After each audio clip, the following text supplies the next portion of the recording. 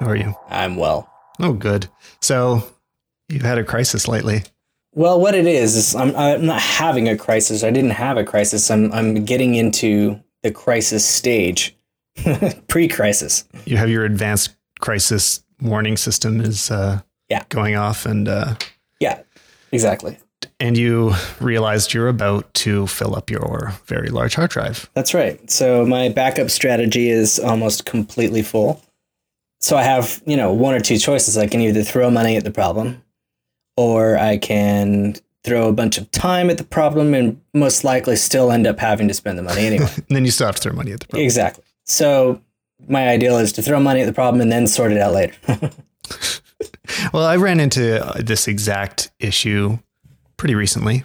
It was that I had a pile of hard drives that were ranging in sizes that started to overflow. And I faced the exact same crisis and spent a lot of time reading reviews on the internet and talking to other people that had spent large amounts of money on hard drive space. And so I'm hoping that I can walk you and whoever is listening through through what I did. Yeah. And you can also tell me about what you're figuring out. Yeah. So, this is, I don't know, my 8th time reconfiguring this. So, it's never ending. No. And it's insane. So it's really good to have conversations like this with people who've been through the same thing. Because if you're just trying to figure this out on your own, wow, you could just dump a bunch of money and not even know what you're doing. Well, I should also disclaim at the beginning that all the advice I give, well, maybe not all, but a lot of it comes from Peter Krau's book, The Damn Book. The Damn Book. Mm-hmm. The Damn Book. Have you read it? I have not read it, actually. Yeah, it's probably the thing I recommend the most, more than cameras or any other piece of gear.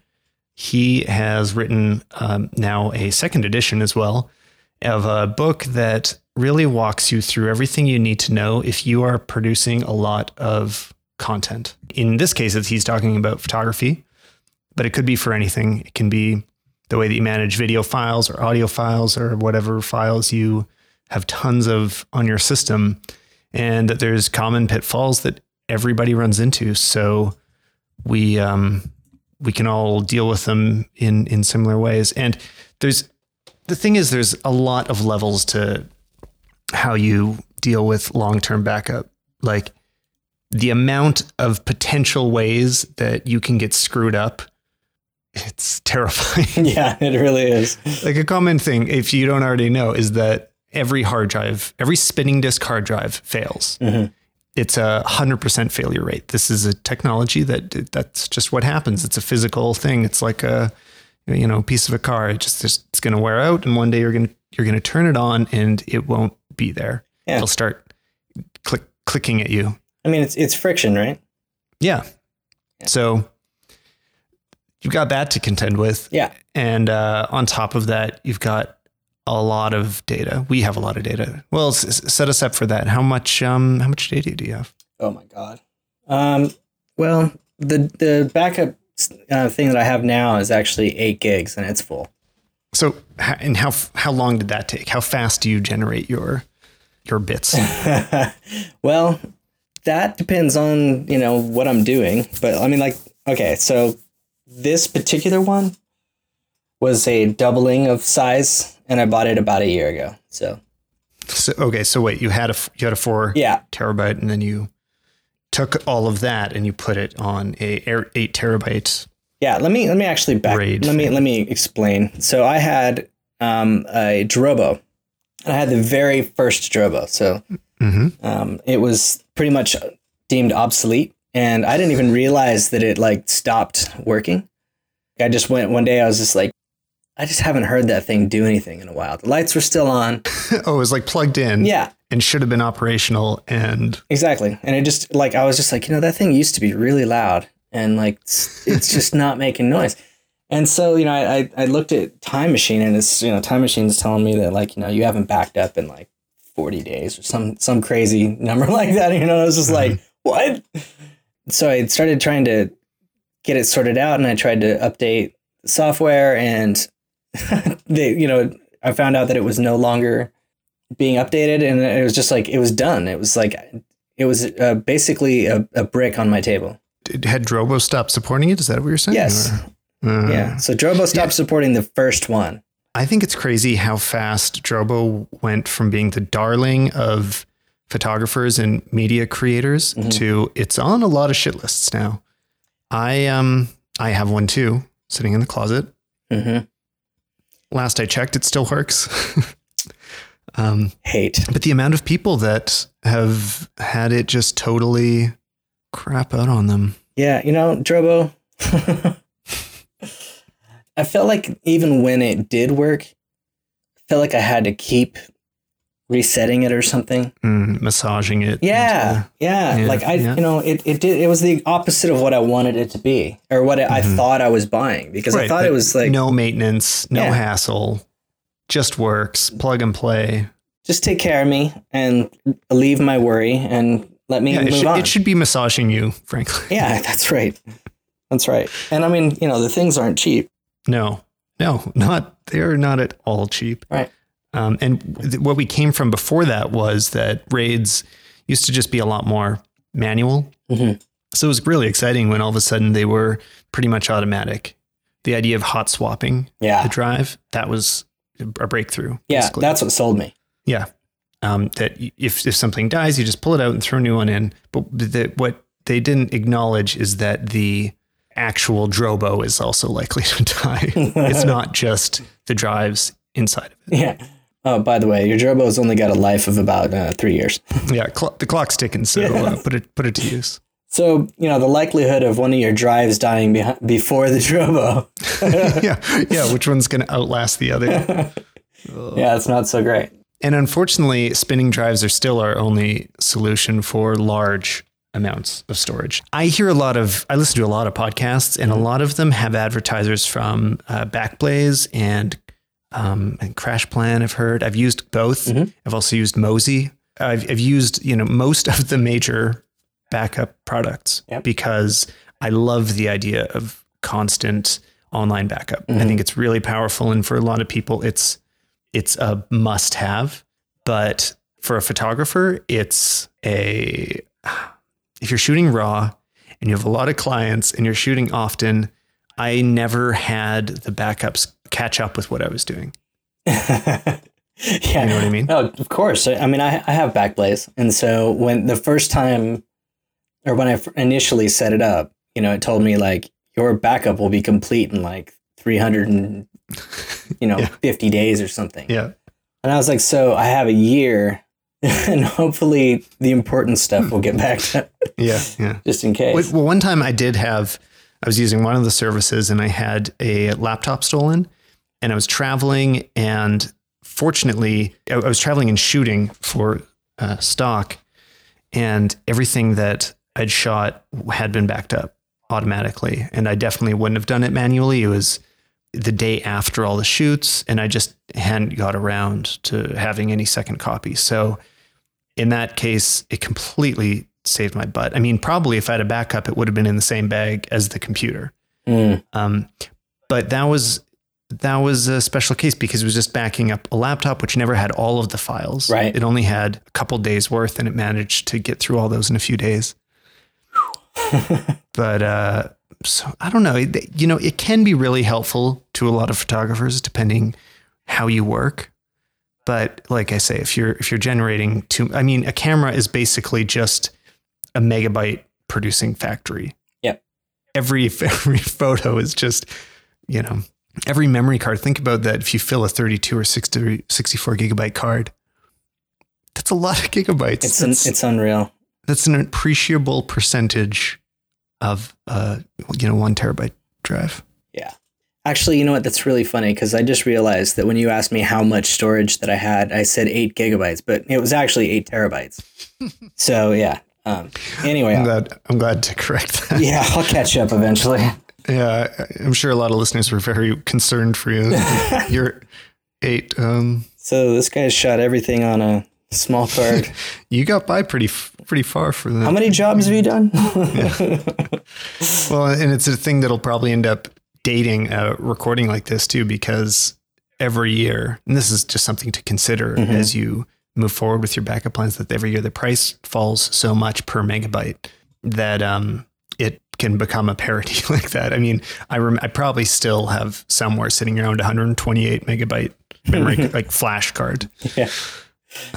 Which, I mean, what could you possibly do with that at this point? It reminds me of that. I've made, do you know the comedian Bill Hicks? Of course. He was big in the 80s and 90s and is fantastic. And when I first listened to him, I didn't realize that he had already passed away.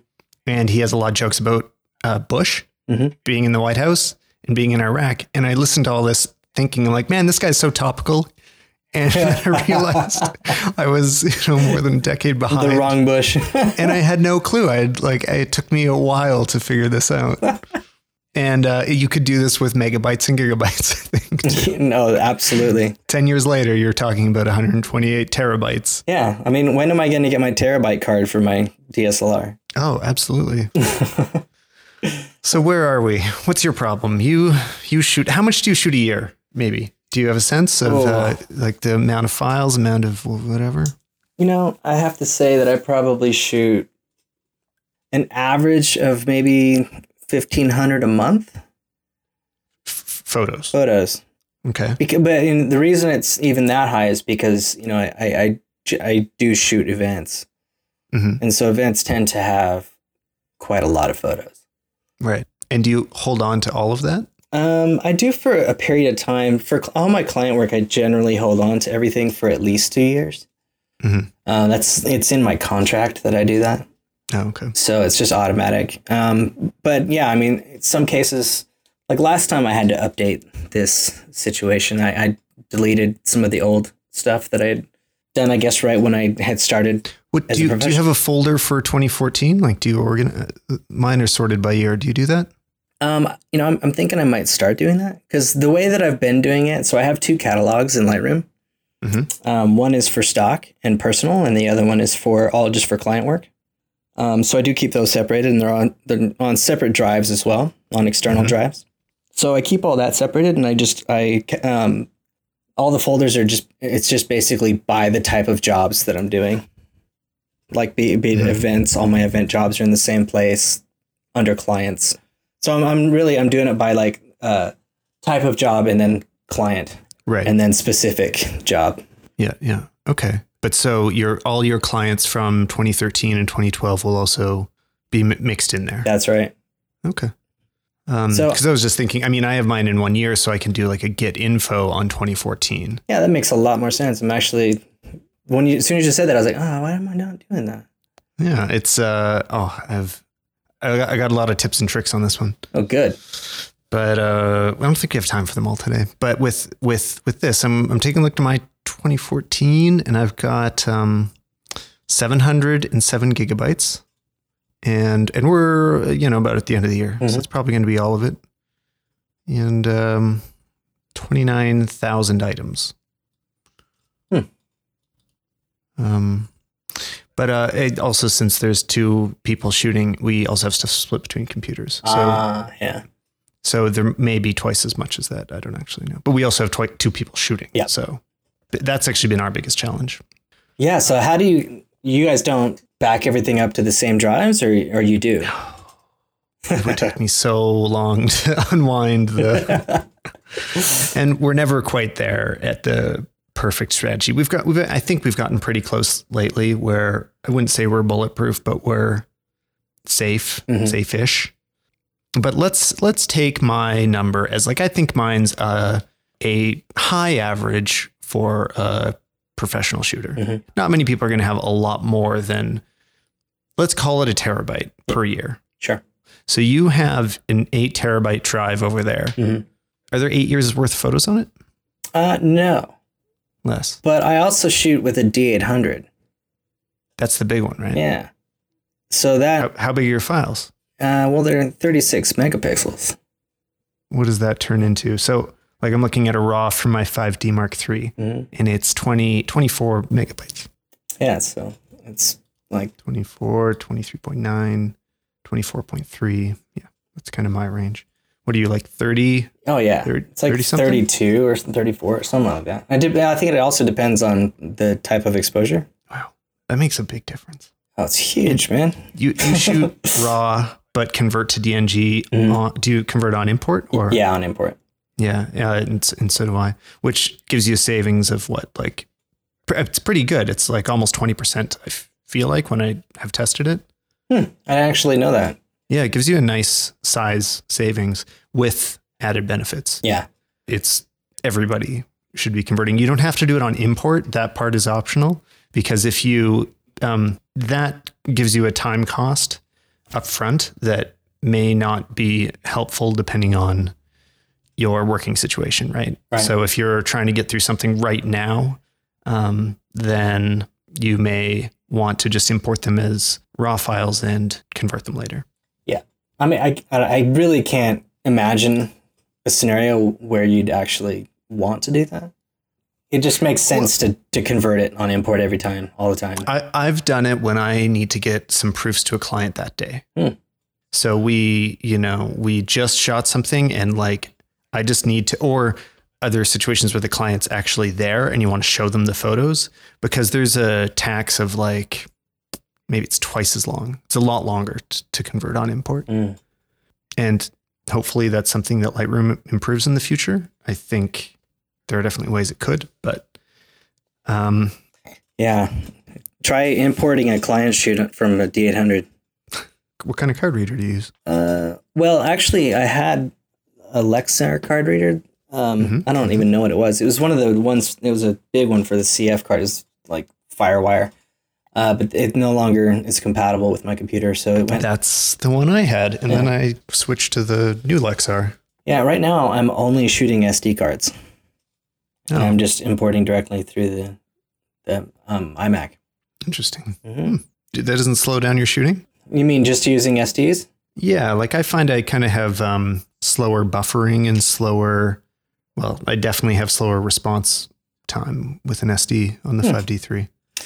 Well, okay, so when I'm shooting events, I'm not using the D800. I use the DF. And previous to that, I used the D700. So, I didn't really have too much problem. Well, when I shot with a D700, that was using a CF card. So, but, with the DF, I haven't noticed any kind of lag with it at all. In fact, the only time I notice any lag is with that DEM 800. I've had a lot of bad luck with SD cards. It's the same with the Fuji EX1 that we have. I usually blame the SD card for the slowness, and it is a fast card. I don't remember how fast, but it's as fast as it should be, and the write times are often intolerable. And I think it maybe just is. It's part of getting used to something like a 5D where you just expect it to instantly respond all the time. There's sort of no excuse to me that it would take any additional time. I didn't pay for that. I pay. Yeah. Okay. So you're shooting, let's pretend a terabyte a year, and you want a solution that's going to last you for the next at least 5 years. I mean, I think that's optimistic. And yes, I mean, that would be my goal. So there were two options that I was kind of running by you earlier and suggesting you may take one of these paths. And one of them costs more time and one costs more money.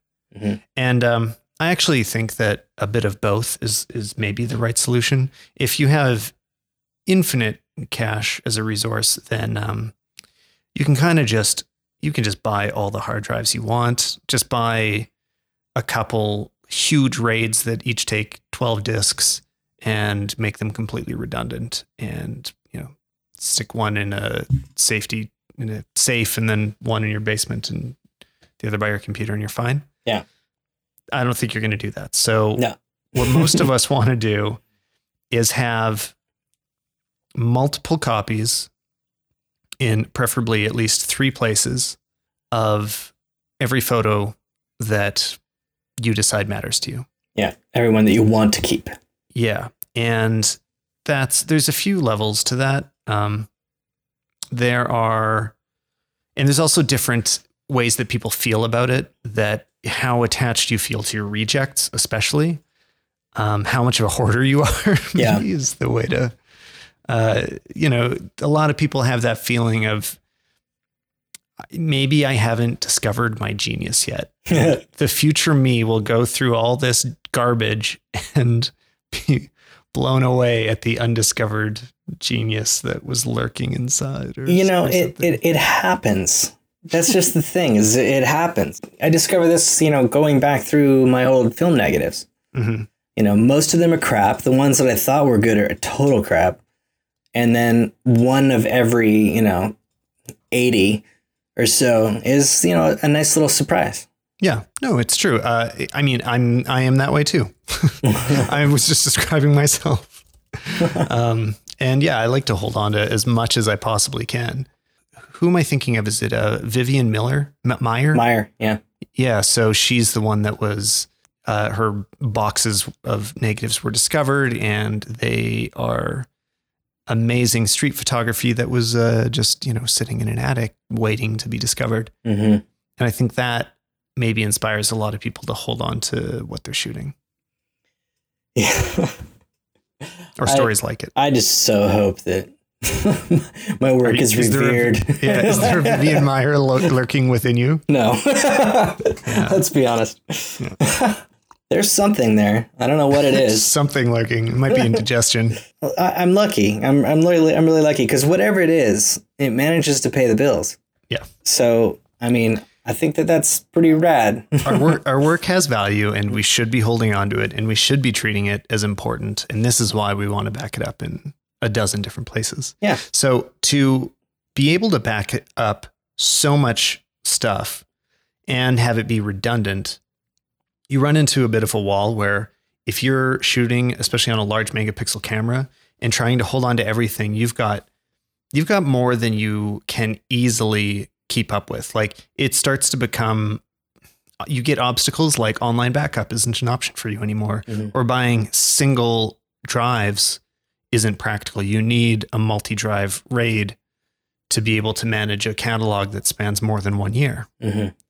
Right. So in that case, right. So I'll get to my two things. That's what I'm trying to get to. One is basically wiping out all of the garbage, garbage being the stuff that is not going to ever be interesting. Yeah.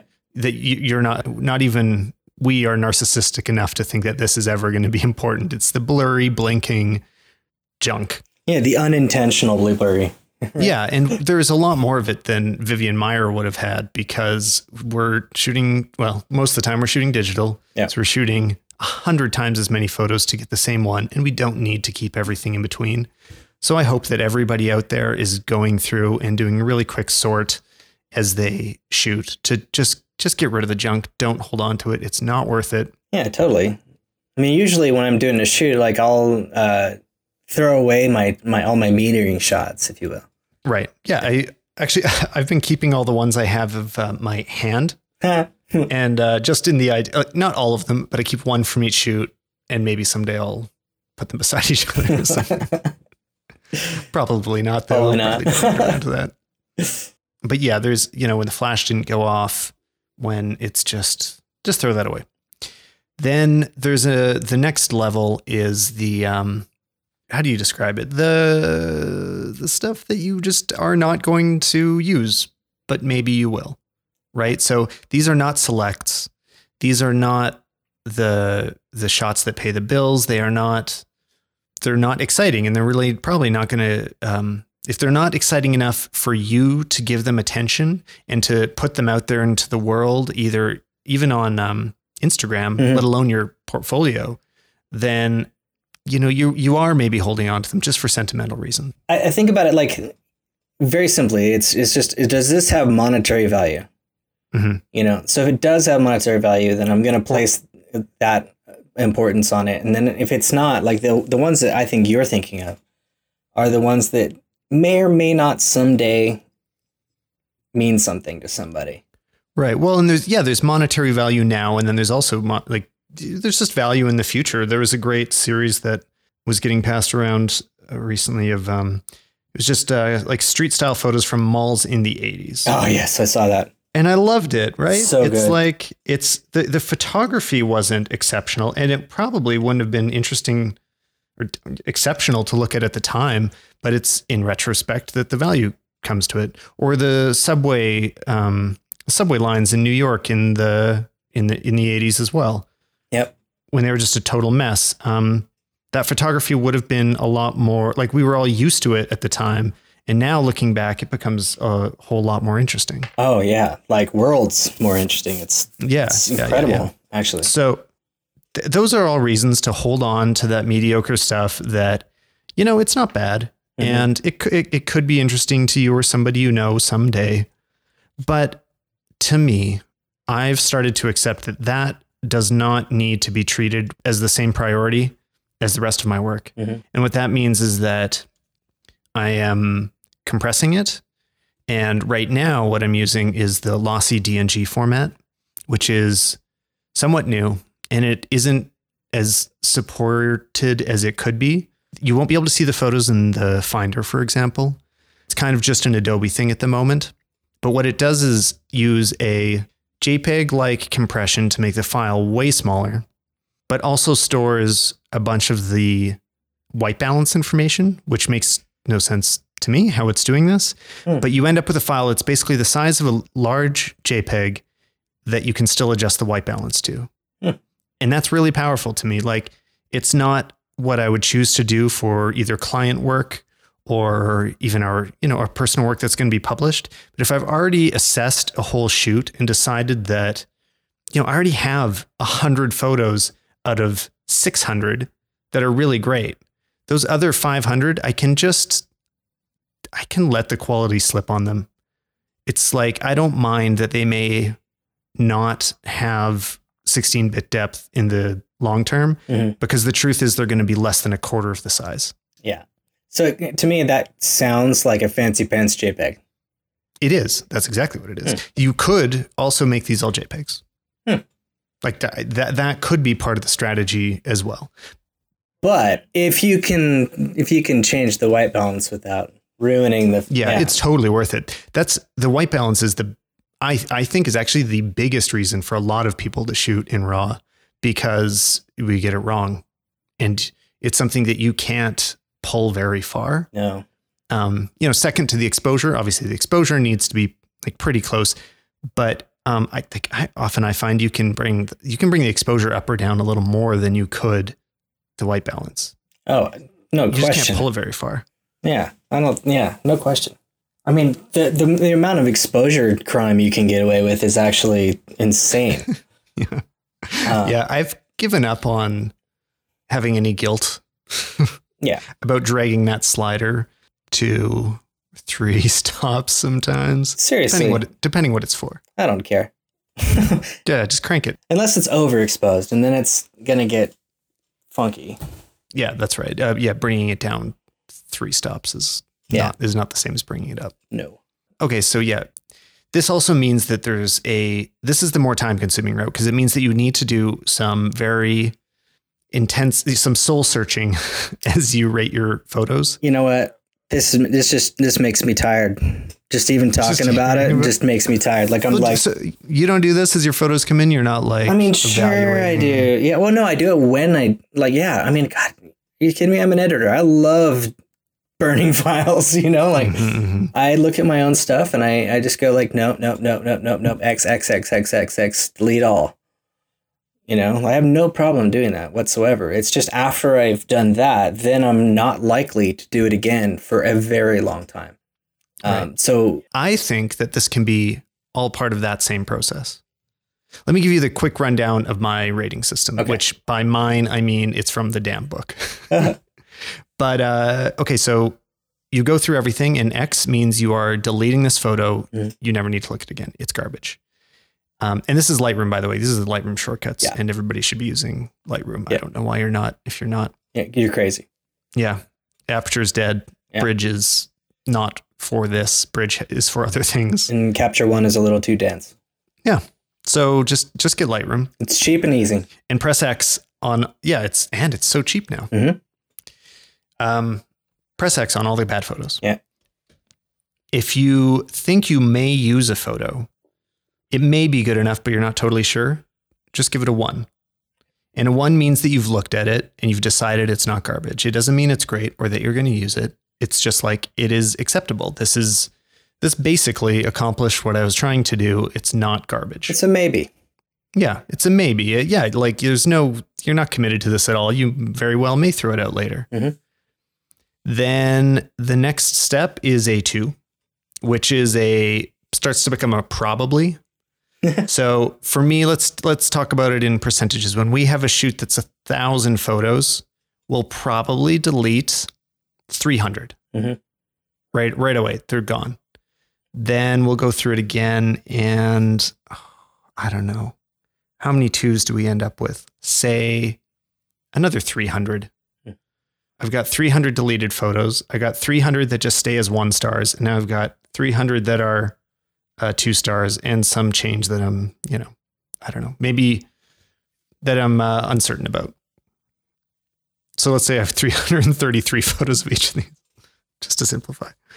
Now I am going to go through again, and 3-star the stuff that like this is almost certainly going to be used.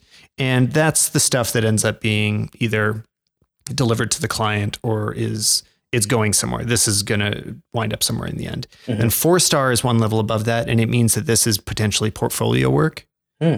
So that when you're looking at your catalog as a whole and you can look at the last 5 years, you can sift all this stuff up from the top. That's like, this is what I was using to represent myself throughout time. And you can pull those out to do something interesting with. You can make a book, you can make a website, you can blah, blah, blah, right? You can use these photos to represent yourself. Then 5-star is sort of use it how you want. Maybe the best way is just like your rock star photos. Mm-hmm. Like this is going to be the cover of your portfolio this year. That's a really, really smart system. It's a time saver in the end. Yeah. And it's scalable. That's the biggest thing. Like I know a lot of people use a pick system where there is, the X key will flag it as a reject in the, what's it called? Tilde? P. P? Yeah. P is the flag. P is flagging for, that's when you want to flag the image for holding on to it. Interesting. Okay. But both are actually P and tilde? Yeah, they both are. Weird. And you can hit it again to remove it, or you can hit U to unflag it. Yeah. Okay, so there's quite a few shortcuts going on here. Let's say P. That's much easier to remember. Yeah, I refer to it as X up. And I use it all the time. That's actually, because the way you described it was like, that's kind of better. It really is. Like, the important thing is to treat your collection as a long-term project. Yeah. You can't look at it one shoot at a time, which is all that P's and X's and XPUs are good for, really, is dealing with one shoot at a time. Yep. No, that makes perfect sense. And wow, you're killing me here because you're giving me work to do. And you don't even mean to. I'm just giving you homework. Okay, so now that you've done all of this work, you've got a lot of things that are 1-starred. And as long as you know that you were thorough that first time and you are done with these projects, you've delivered your 3 and 4 stars. They are safely in your client's hands. Maybe you've exported, like I keep a separate folder that's just called completed projects of, I deliver in JPEGs. I don't know. You can do TIFFs, like whatever you end up doing. Yeah. So it's fully processed deliverables. And I store all those away in a folder for quick access so that, if I want to put them on our portfolio site, I know where to grab them from. If a client asks for in the future, there's just all these JPEGs sitting there that I can just throw their way. But the 1-stars are now useless to me. So those are all the ones that at the end of the year, if I've been looking at the catalog, right, I can just say, show me all my 1-stars, convert them all to lossy DNGs. And now I've just, turned, 600 gigabytes into, what's the ratio? It'd be maybe like 100 or so, 150. I think when I was looking at it, it was roughly 20% the size, give or take quite a bit. Like it's not completely predictable how much it's going to save you, but going from a lossless, meaning uncompressed DNG to a lossy compressed DNG would, bring it down to about 20% the size. It's really fascinating, but you didn't tell me that we were going to be doing math on this show. Yeah, well, that's why I'm like saying it so slowly and probably getting numbers wrong. I'm like, I'm dividing things by threes and then trying to say 20%. I love math.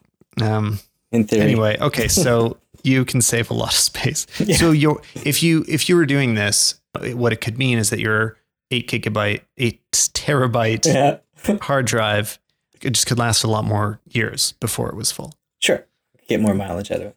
But you may not be into that. I don't know. Like you got to do some soul searching if you're willing to compress all those old files. Some people won't mind at all, won't think twice about it. Well, here's the good thing, right? We're about to, it's a new year. I could start fresh. I can do a new folder for 2015 and embrace some of these ideas. Mm-hmm. And going forward, I can save myself a lot of space in the future. But what do I do about the past? Well, you buy more hard drives. Yeah, because what I'm looking at right now is a lot of work and very little time. Yeah, I don't think you should go back through your archives and do all this. You should have an intern do it for you. Oh, maybe. Yeah, I mean, the idea of looking at all my stock work from 2006 to 2011, like I feel like I don't even know how much I'd have to pay somebody to do that. Yeah, no, I actually don't think you should. I think you should. It's much cheaper to just pay for the hard drive and, just let it sit there.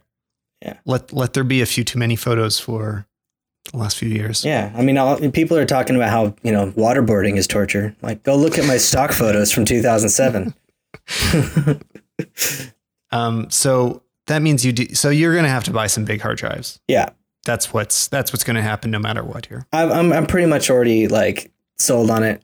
This is a problem I'm throwing money at just because just in case I haven't done all my due diligence with all of my work, there might be some money in there somewhere. And I really don't want to just, With stock photography, there usually is money sitting on your hard drive somewhere that you've forgotten about. No matter how painful it is to scour, there might be something there that's worth something to somebody. So now you're shopping for a hard drive, for a big hard drive. Yeah, well, a RAID, really. Yeah. So you were using a G drive before, that's right? Okay, so I started with a Drobo and I replaced that with a G RAID. Right. Right. So I have the G RAID Thunderbolt 8 terabyte. And that's using probably 2 4 terabyte spinning disk drives inside? Correct. And so the great thing about those G RAIDs is the Thunderbolt, which is what makes me always drool over them. But what I feel like maybe you're not utilizing them to their maximum potential because you're probably are you putting everything on there and working from that drive, or is it your backup? It's my backup. Right. So you've got a lot of speed for something that you're not read writing all the time, right? No. So to me, a Thunderbolt, that's super powerful for video editing. That's what it's built for, is that you won't have an internal drive big enough to store, the tons of space that video takes, but you need to be able to read, write, access it really fast.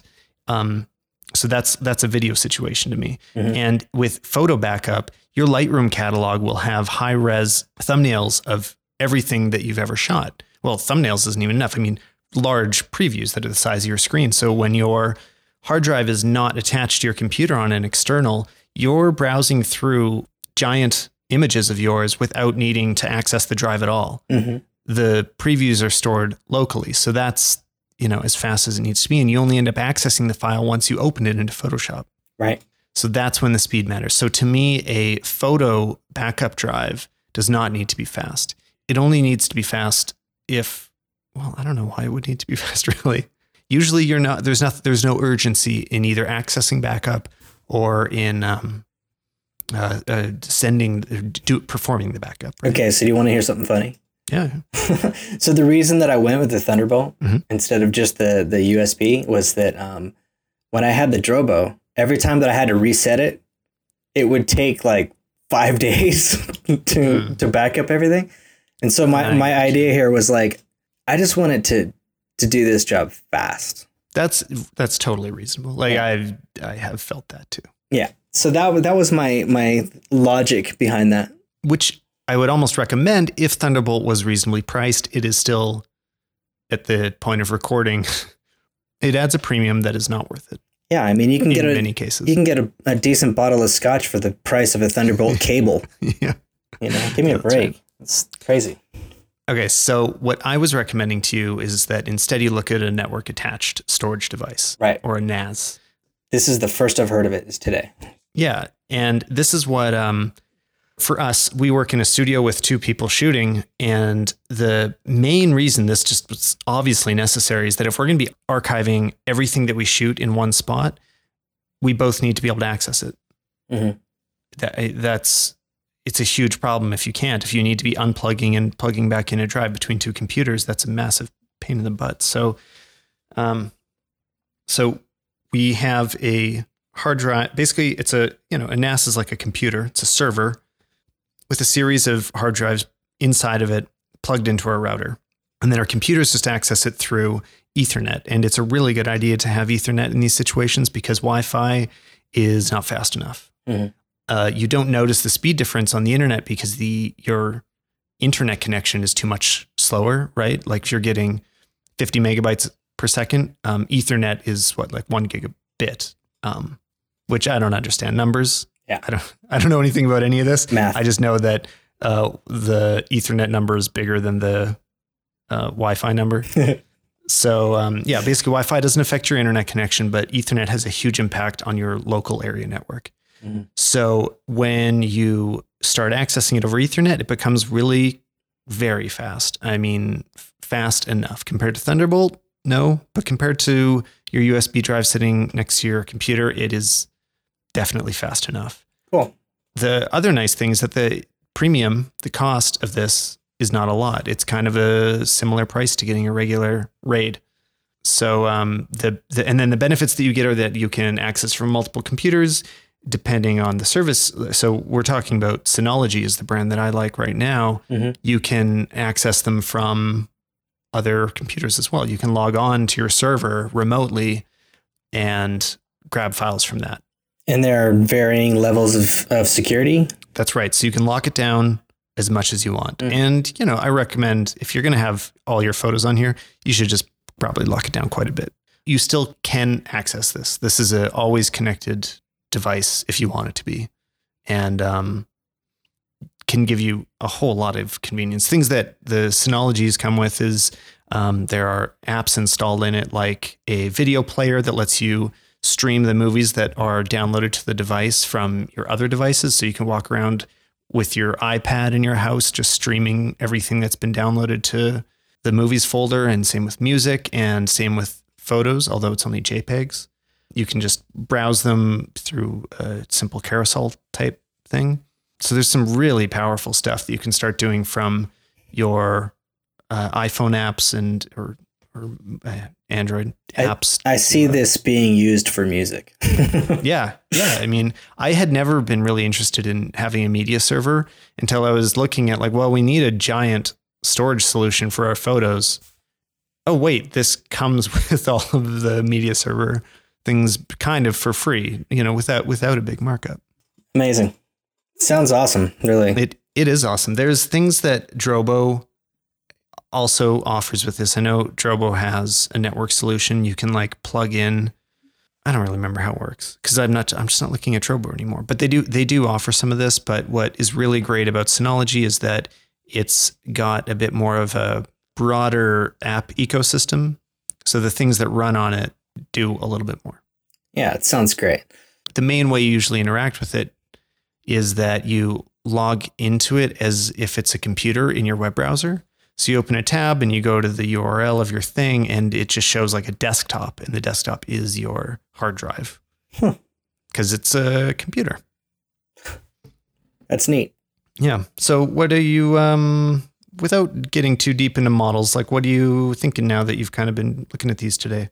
Well, I need something that I feel like is going to not just get me through the current situation into the next year, but something that's going to actually give me, like we said earlier, at least 5 years. Right. I want something that's expandable. You don't want just a Band-Aid. Yeah. And, to be honest with you, I feel like the G-Raid was a fairly expensive Band-Aid. Right. Because it's not something I can just keep adding to. Like, I can daisy chain more G-Raids, but I think that's going to get expensive. I think a cheaper Band-Aid, if somebody's looking for a Band-Aid solution, you could also go and get, I don't want to throw around terabyte numbers too much because it really will date this episode. Yeah. But say you could go buy a 4 terabyte drive for a very reasonable price. Mm-hmm. And that much less than the G-Raid was because it's not a RAID and it's not Thunderbolt. Mm-hmm. And you can just kind of stack those, like just buy more of them. The problem is that you don't end up with one giant archive that you can access all of your photos. Right. So for our situation, we have every year, all of our photos are on this Synology NAS RAID drive, everything ever. Okay. And then into it, you can also plug a USB external drive. So we have a raw drive little toaster thing. Have you seen these? Do you know what I mean? No. Okay, so you can just buy raw hard drives, right? That don't have an enclosure, no power supply, no USB interface. Yeah. It's just a drive. And then you can buy what is just the interface. And it means that you just like drop it in like a toast in a toaster and it starts accessing the drive. And when you're done, so you just pop it out, right? So you can save quite a bit of money because you're not buying a new enclosure for every external drive. Mm-hmm. And those were constantly cycling with the current year. So it's being directly backed up with whatever we just shot. Okay. As fast as the Synology is being backed up. Now, what happens next? Oh, right. So we need another copy too. We need 3 copies for this to be safe. So then at somewhat regular intervals, I'll take another raw drive, put it in the toaster, and just make a full copy of that year. So there's a whole bunch of like 1 and 2 terabyte drives we have sitting around that are very cheap now. And basically we use about a 1 terabyte drive per year. There's a few 2 terabyte drives that'll have 2 years or even a bit more. And those are the third backups. They go into a box and that box goes to a offsite location. Okay. So we've got 2 local backups of everything. Oh, wait, no, wait. We have 1 local backup of everything ever. Mm-hmm. And then we have a local backup of this year. And then we have offsite backups of everything. Wow. So it's actually not a perfect system because it means that our archives are actually only in 2 places at the moment. And technically it should be 3. So the ideal situation that I'd like to get to is that if we were more thorough about our marking the best photos and only the best photos as 4 and 5 stars, those we'd be backing up into a special folder or a special hard drive, or, like there would only be a few hundred gigabytes worth of 5-star photos that, I could lose everything else, but as long as I can keep these 1,000 photos, like it really wouldn't matter. Right. Because I think we all have that. We all have our few hundred photos that this is what is actually important. Yeah. Cause that's your retrospective right there. Mm-hmm. Mm-hmm. So, I mean, if you lose everything else, at least you still have, your greatest hits. But what happens, and this is like where I'm hitting the wall, is that you get limited by the holding on to the nostalgia. If you were willing to just dump all the like you just were deleting stuff left, right, and center, and not holding it onto anything for nostalgia purposes, you could use a terabyte drive for 6 years. You could just keep your 100 photos a year that are really great and throw everything else away. But it's kind of that trade-off, right? Like the trade-off for the amount of time you want to put in sorting it and the amount of money you want to spend on the drives and the amount that you're willing to throw away precious memories. Yeah. Yeah. That's scary. I have a kid, Yeah. Well, now's the time to hold on to everything. And if you think about like probably a lot of your important memory photos, I bet will be iPhone, right? Yeah. Quite a few. And those are JPEGs, right? They're like 8 megapixel JPEGs, and you're probably not going to be upset in 5 years that they're not raw. A lot of it's about remembering the situation, not selling prints of these photos. Right. So in cases like that, JPEG might be enough. Yeah. No, I think it is. So what are you going to do? Well, so I'm going to get a disk station. Okay, I'm going to pull up an internet browser to look at this with you. Maybe you could share your screen on the thingy. I can share my screen on the thingy. All right, so we're looking at a 5-disc disk station. Yeah.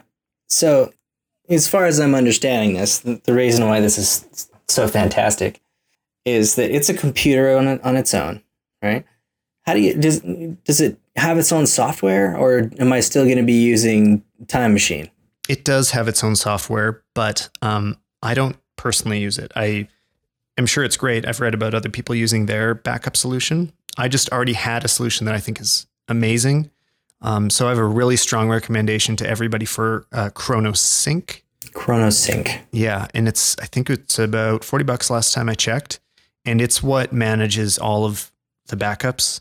We need a whole episode about just backup workflow. Like, this is big picture stuff today, but there is so many details about how this works. And what ChronoSync does, though, is that it'll do things that Time Machine can't. There's also some things that Time Machine does and it can't. But the most important one is it'll look at one folder on your local hard drive, and it'll look at another folder on your external hard drive and say, make these the same thing. And it can also, like, just look for the differences, right? It can also find that you've deleted so many photos on your local hard drive, and just in case, instead of deleting them off of your external, it can add them to an archive, and then you just dump that archive every few months when you start to run out of space. And actually, there's a thing like this with the disk station as well, that it has like a recycling bin that it just kind of fills up. So if you realize that you'd accidentally deleted something and that change was synced to your backup, you could still go in and find it later. Oh, that's good. Yeah. Yeah. What was I talking about?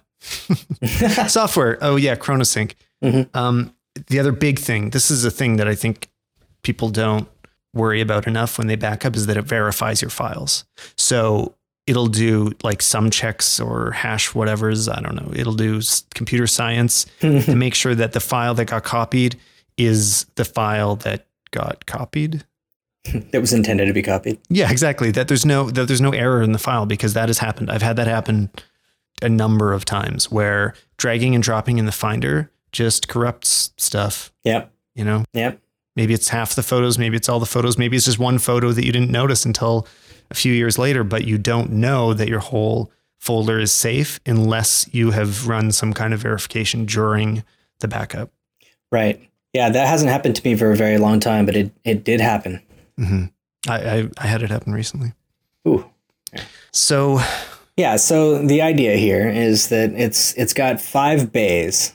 So each bay will accept a SATA drive. And you can, they don't have to be matching terabytes or storage capacities.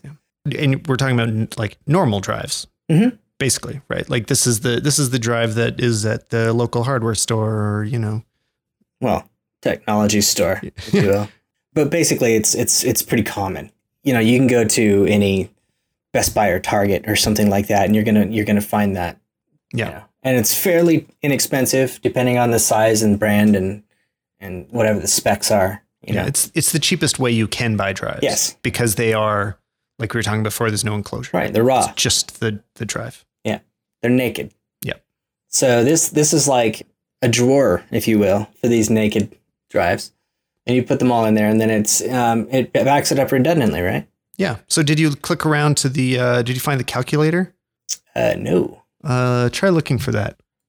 If you were to click around some more, you can see how much of the drives will end up being accessible to you as you fill them up. So you're like, I have 2 4 terabyte drives and 2 1 terabyte drives, and I want to cram them in here. And what am I actually going to get for storage? Because you have to keep in mind that, like a regular computer, there's got to be room for the operating system, and then also redundancy, because if one of these drives fail, it can just be pulled out and thrown away, and you just stick a new drive in it, which is one of the big benefits of a RAID. And now this is if you are using Synology's system, which is like unfortunately, just like Drobo, a proprietary format, which means like you need another Synology to kind of keep using the drives. You could run it as a traditional RAID, but I'm using the for dummies Synology Smart RAID, whatever thing. And it eats up like, I don't remember, like 20, 30% of your storage space with redundancy. Yep. Which is totally worth it. It's worth the investment because I actually have a dead drive in my Synology right now, which is, have established by now is not the device's fault.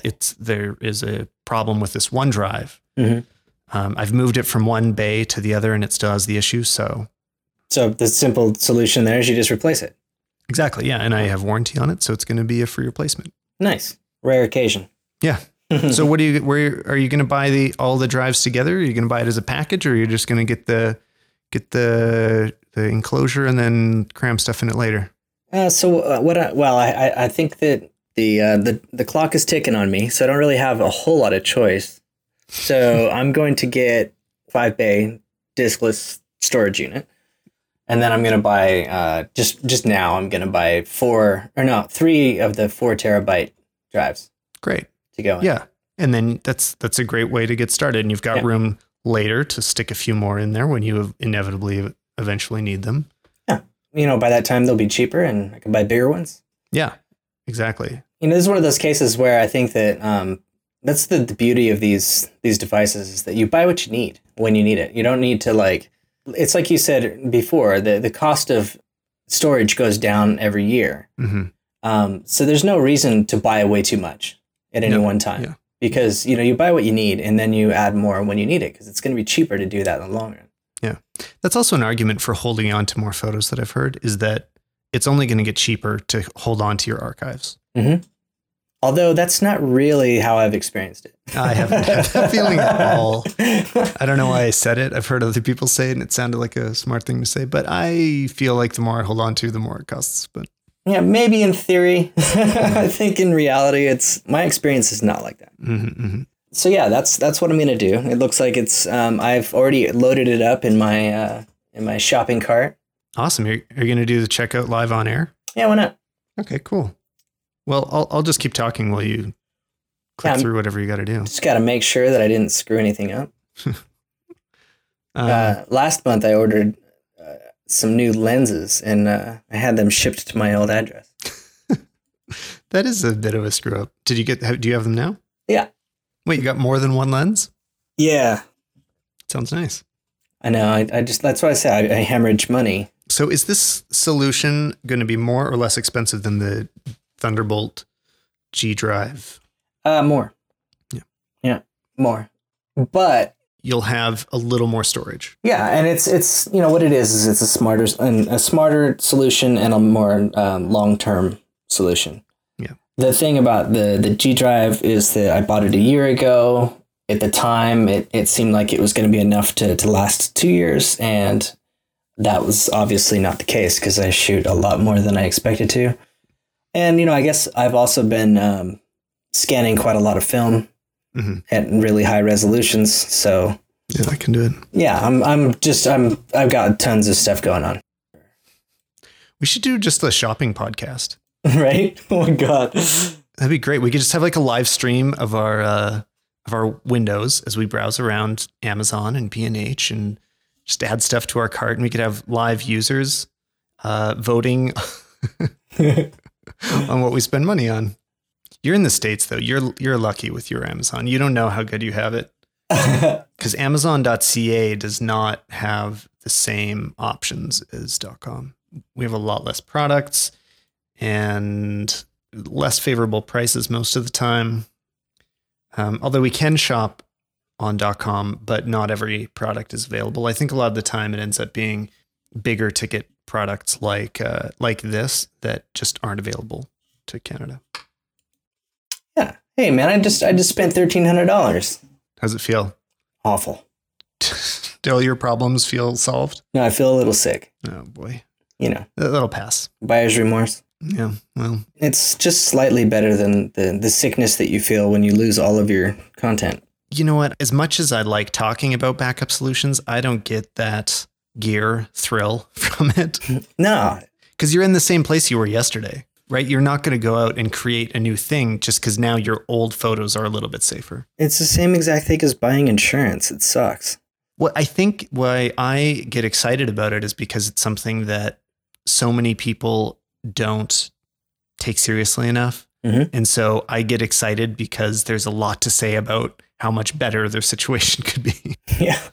Oh, well, yeah, it's actually really shocking, because like I was just talking to a colleague today, and they needed some help with some things, and I was kind of just digging back into what their workflow is, Mhm.